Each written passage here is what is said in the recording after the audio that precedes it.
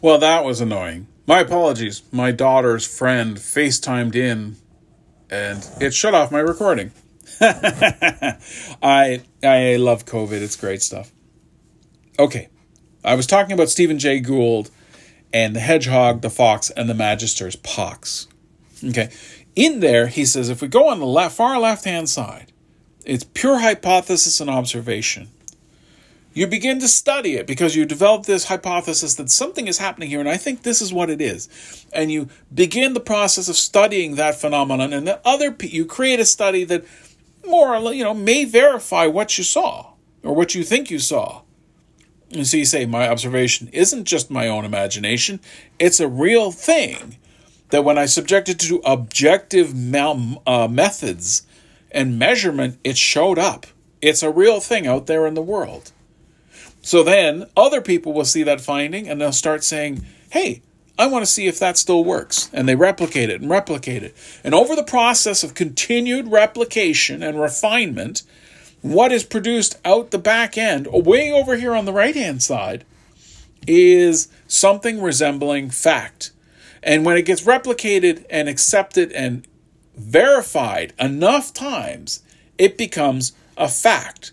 And in medicine and in health, there are certain things that we just know, right? We know how the immunological system typically works.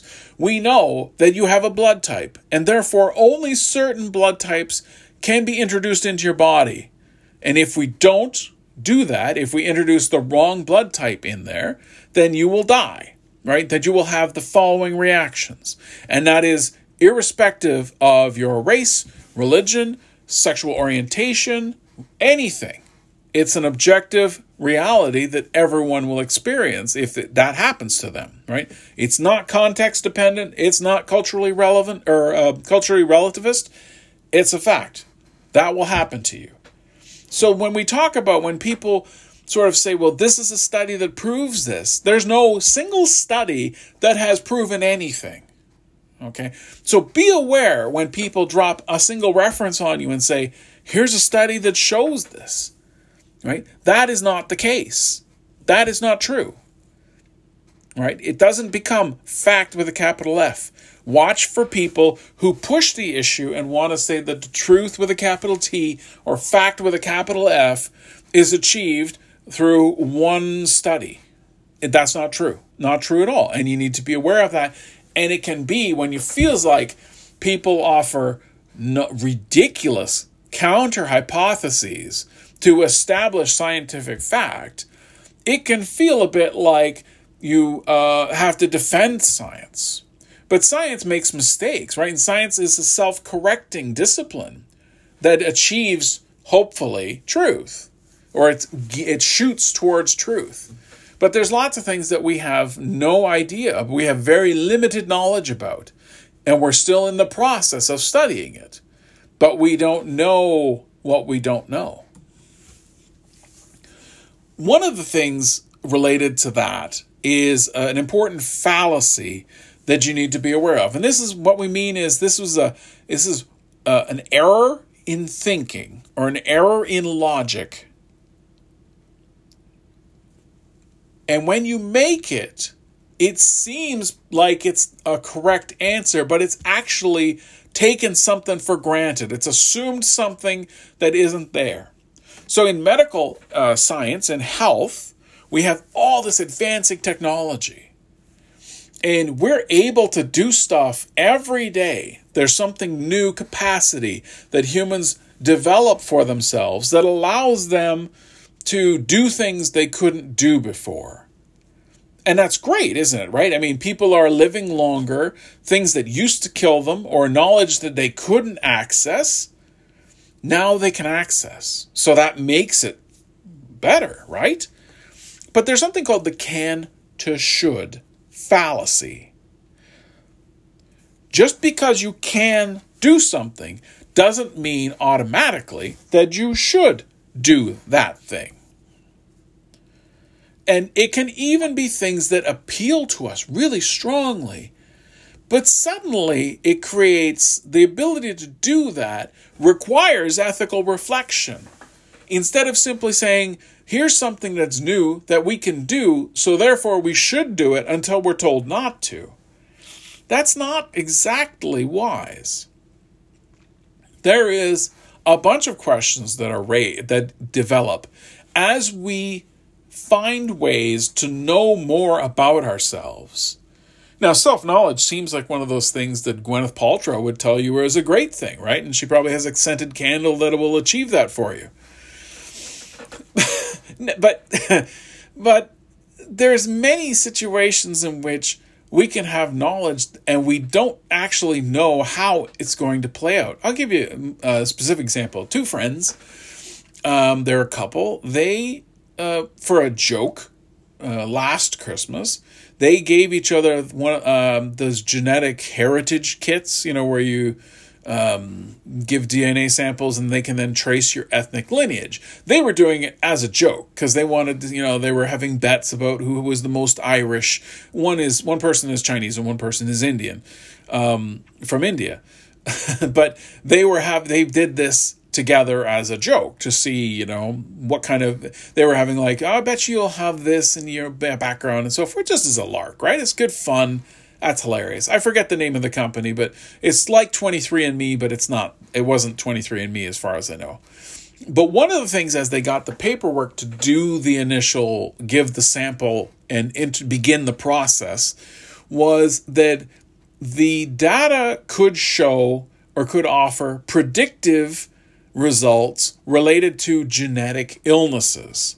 So in addition to finding out how Irish you were or how much Mongol you were or whatever, it could also tell you if you had the genetic predisposition for ovarian and breast cancer, for example.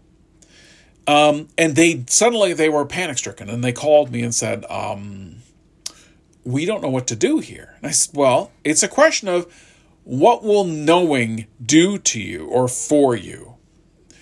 If knowing that is going to wreck your life, say you knew came back, yes, you have I think it's the BRCA1 genetic mutation. I can't remember if that's the correct one, but there's a genetic mutation that can be found that is a great predictor, or a very reliable predictor, I guess I should say, of breast and ovarian cancer risk.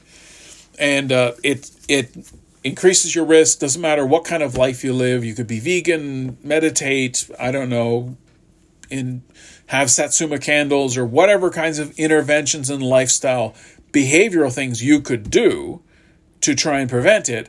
That genetic mutation is basically saying you have a really good chance that you'll get breast or ovarian cancer of the most serious varieties. What would knowing that do to the remaining years you had? Assuming, and none of them are 100%, right? None of them say like, you have exactly 5 years, set your clocks, go. They just basically say you have a better than average chance, or you have a better than 50% chance of developing this. But then there's still obviously a chance that you don't. So what will be the effect on your life? And no one knows, right? How do you know? You can imagine and you can think about it right now. Maybe some of you were in this kind of boat where you have risks for certain things and you think like, well, if I ever found out, I would do the following. I would fight it. I wouldn't fight it, whatever you feel.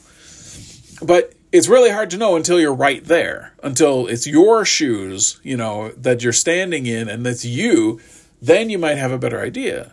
But we have this knowledge. We have this ability to know, but people haven't put the proper thought into what they would do with that information. So just because we can do something doesn't automatically mean that we should. However, there does feel like this is innovation. Innovation is good, right? I mean, that's what we're told all the time. Innovation is fantastic. Well, innovations aren't always fantastic, right? Innovations are new ways of doing things, but if the thing that you're doing is not good, innovating in that way is not good, okay? Innovation on its own feels like a good thing, but it is not necessarily. I'm not suggesting we go back to ancient times or anything. I'm just saying that just because someone says something is innovative, the university, for example, will celebrate it. They go like, we're looking for innovation. They mean, of course, innovation towards benefiting society. But we also have to be aware of innovations and judge them for, do they have negative side effects? And how significant are those negative side effects? Remember, Zyklon B, which was the gas the Nazis developed, a system of killing people at a greater speed than was ever found before. Instead of using ovens, instead of using other things, they figured poison gas was a much better method. That was innovative, right? It was evil and horrible and wicked, but it was also innovative, just too evil. So terms like innovative and developments and that kind of pace of technological change, just because we can do something doesn't mean that we should. So for example, persistent vegetative state, right? Somebody is severely brain damaged and is being kept alive and functioning by the use of machines, right? We can, fact statement, keep people alive in that state. True, right? Artificially. True. Doesn't matter how you feel about it, that is true. Therefore, we should keep people in persistent vegetative states alive. That's a value statement. Right? Just because you have the ability, the means, the motive, the equipment, all that stuff to do something doesn't mean you need to do it.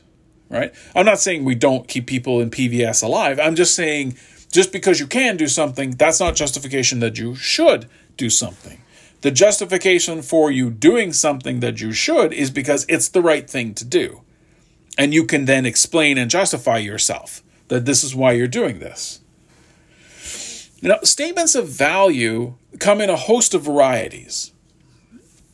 Two I wanted to specifically talk about are aesthetic and moral. Okay, so value is literally you say this is of the higher or highest value, whatever it is, whatever quality it is. So in aesthetics, we're talking about food, we talk about music, dress. These are all sensory things. Right? Aesthetics deals with the senses. So then you have a fashion preference over another person. You have a music preference different from another person, right? It's because you place, it appeals to your senses. This sounds good. This makes me feel a certain way. A lot of us have connections to music that we would never have discovered independently, but it's connected to a memory that we have.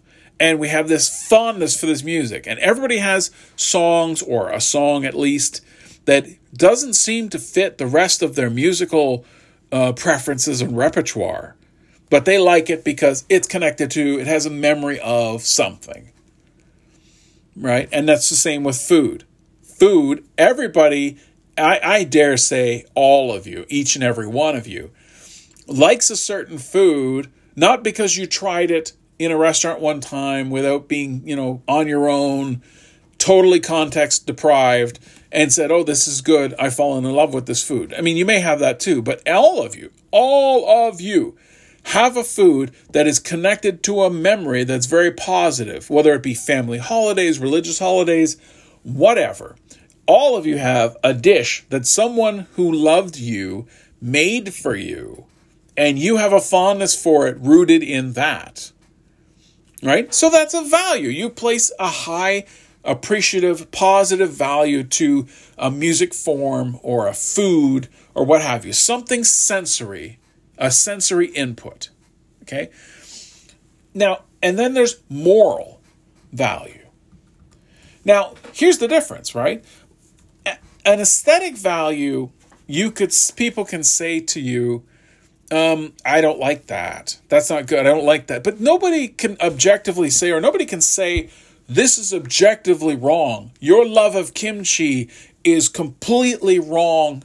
It's just wrong. No one can say that. Your type of kimchi is terrible. This type of kimchi is much better. That's a statement of preference and of value. That's not a statement of fact, although people sometimes present those things as facts. But it's not a fact at all. But that moral values are often presented as true. Right? So the question is, are moral values different in their kind than aesthetic values. Because you could see the problem. It's what the textbook talks about in terms of ethical relativism or subjectivism, right? Aesthetics is a subjective value. I like this. I like that. I think they're really important and valuable and good. I value them. You might hear, I don't know, my music, and you might say, that stuff is garbage. Like, that sucks unbelievably bad. Well, I think that your music sucks. Or I think that your food is terrible, or I don't know what. Right? We could have this discussion, but none of us could ever declare ourselves the person with the correct perspective. Right? It's a matter of taste. So, but moral values, right, become a situation in which a lot of times people are projecting those as being objective. The failure to do so, though, means that someone says, well, I find rape to be a morally reprehensible behavior. Another person says, well, I don't agree. No, we don't tolerate that, right? That's wrong. That's a totally different thing. Or is it? Right? And then we get into this whole discussion about that. But the point is that moral values are different in that we do make arguments about the value. Certain values must be true, right? So we treat them differently. Now, philosophers in the past, of course, have said that they're not different, that the values are subjective. So when the textbook talks about subjectivism and warns us about the slide towards subjectivism that comes out of relativism, they are speaking to a real fear that whatever you can get away with is fine. There's no problem. It's not morally problematic that you engage in harmful, damaging behavior to other people, right? That's the concern. So that's why these two values, they come in different varieties, but they're different also, right? The aesthetic value is purely subjective, but moral can't be purely subjective, right? It cannot be, because then a system has doesn't work at all. I'm going to talk to you about a definition of ethics. Now, people have only been trying to do this for 3,000-4,000 years in some parts of the world, maybe 5,000 in some parts of the world. And in the Western tradition, sort of the Greco-Roman origins, 2,500 years. Anyway, the point is we've been at this a long time. So I'm going to save you thousands of years, and I'm going to give you the definition of ethics. Well, no, I'm just going to give you a definition that is out there in the literature that I think is pretty reasonable summary of a whole bunch of different definitions, right? So it kind of encaptures all of that. Ethics deals with questions of right or wrong conduct and with what we ought to do and what we ought to refrain from doing. It considers issues of rights and obligations and how these are related to the social setting. Okay, how's that for a definition? And I think even more so, one of the things we should talk about too is it deals with right or wrong and conduct, what we ought to do and what we ought to refrain from doing. Imagine it as a spectrum. So on the far left-hand side of you, you can imagine a position of, you must always do this. Moving to your right, you might have a more moderate position of, this is a good thing to do, but it's not obligatory. Now we get to the middle and we cross over, and then we say, like, here's something you should refrain from doing or minimize. And then way over on the far right is, you should never do this. And ethical guidance typically falls in this spectrum, right? Somewhere along the way. There's never this is always wrong, this is always right, but there is this spectrum. And what it demands of us is also slightly different. So, for example, of something you should always do, I could probably, without controversy, say that if you can help somebody in need, in a life or death situation, and you can do so without risking your own life, then you should do it. Not too controversial. I'm not talking about putting your own life at risk for other people, although there's people whose job it is to do that. I'm saying you can help somebody, you can save a life by not putting yourself at any risk. You should probably always have to do that, right? You should feel compelled to do that. So just as an example, maybe then. So every year in my class, and I'd like to think it's not because of my class, but every year in my class, someone passes out, faints, has an episode in class. And it involves stopping the class, and, it's kind of a big scene, of course. And I feel really badly for the kid. And sometimes you imagine the kid never wants to come back to class. They're the ones who swooned in the middle of the class. So this one year in particular, I'm thinking about, I was teaching in Natural Science 1.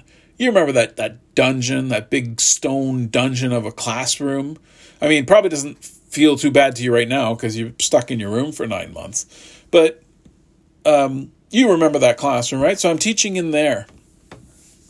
And I'm getting to this big dramatic moment where I'm going to do some big flourish and stop talking and leave the silence and let the silence linger. It's all great. It's very dramatic, right? And I make eye contact with this girl, this woman, sitting about 6 seats up in one of the middle 2 rows, right? The two rows there. She's about 6 seats back. So I lock eyes with her for a second, and she passes out, goes straight on her face on the concrete steps. And I thought, like, what just happened? And is this a joke or what's going on? And I was a little bit startled. It was to tell you what, I was like, is she putting me on? Like, is this a gag? But, in about maybe half a second to a full second, I realized, like, no, something's happened here. So I run up the stairs to see her, right? No, she's having a seizure. And apparently this seizure, skipping ahead, the seizure was a product or a reaction to a problem she's had all her life since she was a child. So she's having a seizure there on the steps, and, lucky me, I have a student in the class who's a paramedic. He's a mature student. He's a paramedic who was there upgrading his college diploma to a degree. So I hear him, his name was Tim, I think, and Tim says, do you need me, Ken? I'm like, yes. I mean, I don't know what to do. Anyways, he comes running over, and he took charge of the situation. It was great. He got the ambulance there. She had a pretty significant seizure, didn't know where she was. It stopped, but she didn't have a clue what had happened. She sort of was 1 minute I was in your class, next minute I was laying on the floor and everybody was standing around. And I had sent everybody out for a break. So imagine this situation, right? Now, imagine the reaction is, and I don't think that was particularly heroic of me. It seemed like just something you should do, right? I'm sure some of you have said that, this is big deal. You should do that. It's like, that's right. I think it's probably relatively easy to argue that the answer was I had to do what I could. I'm not a medical professional, so I can't do anything more than go assess and get help for her from somebody who can help, who has more skills and training, right? But I can't just ignore. I can't say like, well, I'm not a real doctor, and just let her sit there and choke on her own tongue, right? Or just leave her be. No, obviously I have to help. And if I didn't do it, someone else would have jumped up to help because they recognize the obligation to help somebody in distress. She wasn't going to hurt me. It wasn't even any risk for myself. I'm not wading into a river that may or may not be flowing fast to pull somebody out of the water, where you could say, I don't know if I have an obligation to do that because of the risks and so forth and so on. That's a separate issue. We'll talk about that. There's some cool stuff we can argue about that. But in this situation, it's pretty straightforward. I'm in a shirt and tie. She goes down. I just have to walk over, put my hand on her shoulder, look at her, pick up my phone, and call for medical assistance, and medical assistance will come. Minimal required of me, but it is required of me, right? And now, if I were as a medical doctor, you would probably think that I had to do more. I couldn't just walk over and call 911. I should probably use some of my training and my knowledge to try and stabilize her and minimize the harm to her because I have this ability. And that's what the ambulance attendant or the paramedic in the class, that's what he did. Even though he was just a student in class and no one knew he was a paramedic except me. But he saw that he had to be involved, and then he took over because he has training. That's his whole job, is walking into situations where there's medical distress and they don't know what it is, and they have to try and triage it, and they try to have to stabilize the patient. And that's exactly what he did. So, and I stepped back and let him because he had more training, right? So we both sort of fulfilled our obligations to this person. It makes perfect sense. So you can see how that would be an obligation. There'd be other examples of things that are just good to do, but not required of you. And there'd be other things where you should avoid this behavior, but it's not prohibited. And then over there, way on the right, is the prohibited behavior. You should never do this. You should never intentionally harm other people, for example, right? We could make that argument. Now, all of this, so definition of ethics and examples, that's all great. But how is this different than law? Dr. Shelley is a colleague of mine and a nice guy, and we chat occasionally. He probably hears on his end, how is this different than ethics? And I hear on my end, how is ethics different than law? Well, here's an example. Here's a chaos example I'm trying to come up with for you.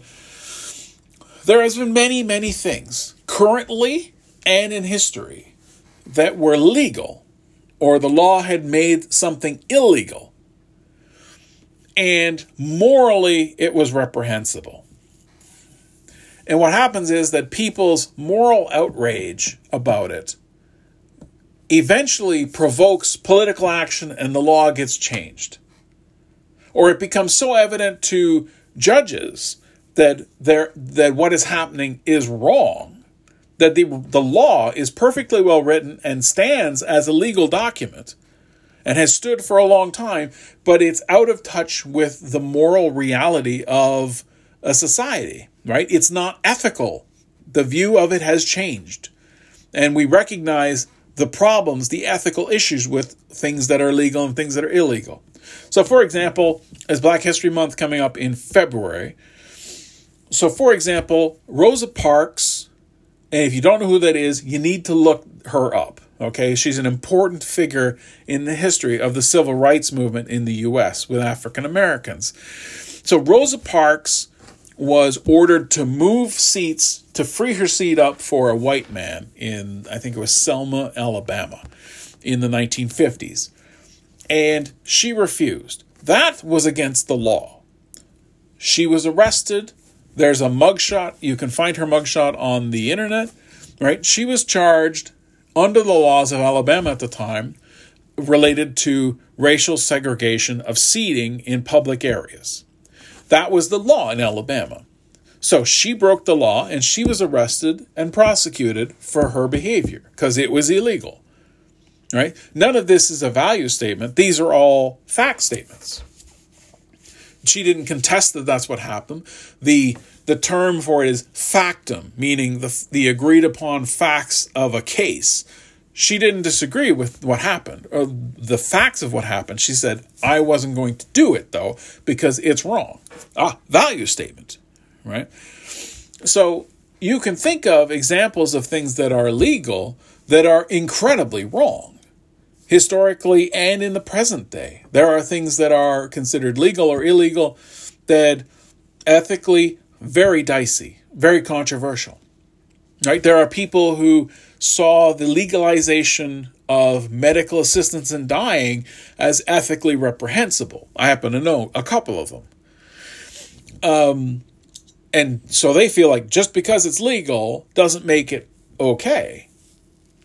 Other people have no moral issue with it. In fact, they think it's a moral imperative that doctors should help those in that situation, assist them with dying rather than leave them to do it themselves.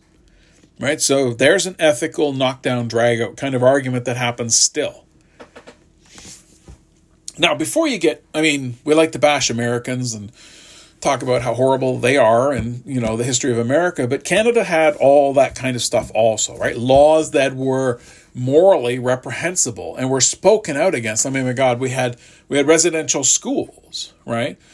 Which we've talked about, everybody knows about by now. Right, and they know the story, right? And the story overall is really a hideous black mark in history. But just even, it wasn't just extended. It wasn't that Ontario's racism or Canada's racism was restricted to Aboriginal Canadians. I recommend to you a book. It's called Incorrigible by Velma Demerson, and it's from Wilfrid Laurier University Press. And it's a story of how in Ontario, from the 1940s until the 1970s, I think it was the 70s, there was a law in place that stopped being enforced. It was one of those things where the law didn't get enforced anymore after a period of time, and then at some point the governments realized that it still existed, and they got rid of it. But it had been stopped being enforced long before this. But there is a story. Velma Demerson is a woman who went to jail because she was living with, as a spouse, an Asian man. And that was illegal in Ontario in the 1940s and 50s. That was illegal, right? So she went to jail because she had a child with her spouse, this guy she lived with, for a long time, basically husband and wife. But of course, they weren't legally married because you would have to go to a justice of the peace or a priest or a minister of some kind and say, I want to get married. And they couldn't marry you because that's an illegal union in the province. So they wouldn't be able to marry you. So that's in Ontario, right? That's not in Alabama or any of these other places that we like to consider backwaters and so forth. This is right here in Ontario. Right? So this is the thing that happens. So in terms of law, although law and ethics often overlap and they sort of say the same things are wrong and shouldn't happen, the process is a little different. Ethics is this pursuit we have of beyond the law, right? We're not just limited to what's legal or illegal. We're considering the ethical value of all things. And sometimes it has the downward effect of changing law over time. Right? And I think medical aid in dying was one of those examples. It was illegal for a long time to assist somebody in suicide. And it was the outcry of people saying, like, this is wrong. It doesn't have to agree with this argument. I'm just saying the argument that won the day was, this is wrong. People need medical assistance in dying in the cases of terminal illness. So we need to stop making it illegal for doctors, because doctors couldn't participate in that for fear of doing significant jail time, right? Assisting with suicide was in the criminal code. They took that out or made exceptions for physicians to help. So that was a thing that was driven by this moral demand. And the government then enacted legislation to make that happen. Also, they did it because the Supreme Court recognized the moral issue, and they basically forced the government's hand in the Carter decision of 2005, which you probably have studied in Dr. Shelley's class, or if you haven't, you will soon, and we'll talk about it a bit too. Another distinction in ethics that I wanted to talk about a bit before we hang it up for the second part of this lecture is descriptive and prescriptive ethics. Okay, so descriptive ethics is a study in which somebody looks at a situation as it exists. So what they're doing is you have geographers, anthropologists, psychologists, sociologists, historians. All these people look at a moral question and look at sort of people's reaction to it, or how people feel about the moral question or the ethical question. So I might do a study where I look at doping in university sport. So remember, once upon a time, university students could play sports. And maybe I wanted to look at how student athletes felt about performance-enhancing drug use.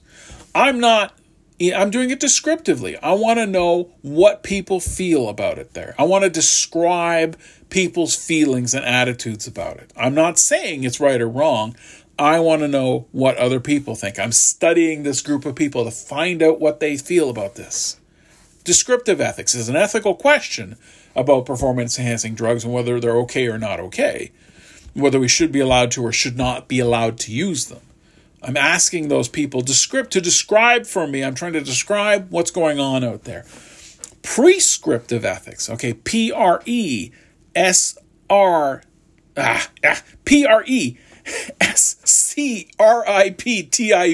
Oh my gosh. Prescriptive, just like a prescription from your doctor. It's a resolution. It's an answer to the problem you have. You went to the doctor gave you a prescription. It's a way forward of how you should address this problem. Prescriptive ethics is saying, here's the resolution, or here's the imperative of what's happening. Here's what we should be doing, or what we should not be doing in the situation. So you're providing an answer. So in that same study about university students, university athletes taking performance-enhancing drugs, a prescriptive ethical treatment would be arguing for or against them using or being allowed to use performance-enhancing drugs. Descriptive, literally just describing what's happening. Prescriptive, saying, here's what should be happening in there. All right, I'm going to sign off for now. So you'll see 2 parts to this first one, and then you're going to see next week's is going to be probably a multi-parter as well. But in total, it won't be more than a regular lecture would have been if we had had the good times to hang out together and talk to each other, even in a crappy dungeon like NatSci 1. All right, I hope you all have a good weekend. Watch for my email, which will come for sure on Monday, I promise. I apologize for that. I will see you folks soon. Watch for also question and answer kinds of videos where I'll post up sort of answers to popular questions. Right now I'm getting ones about what is the midterm like and how could I ensure I do as well as possible on it. I'm going to drop a little video knowledge on you about that coming this week. All right. So in the meantime, please take care of yourselves. Please consider others. And I will talk to you folks soon. Thanks so much.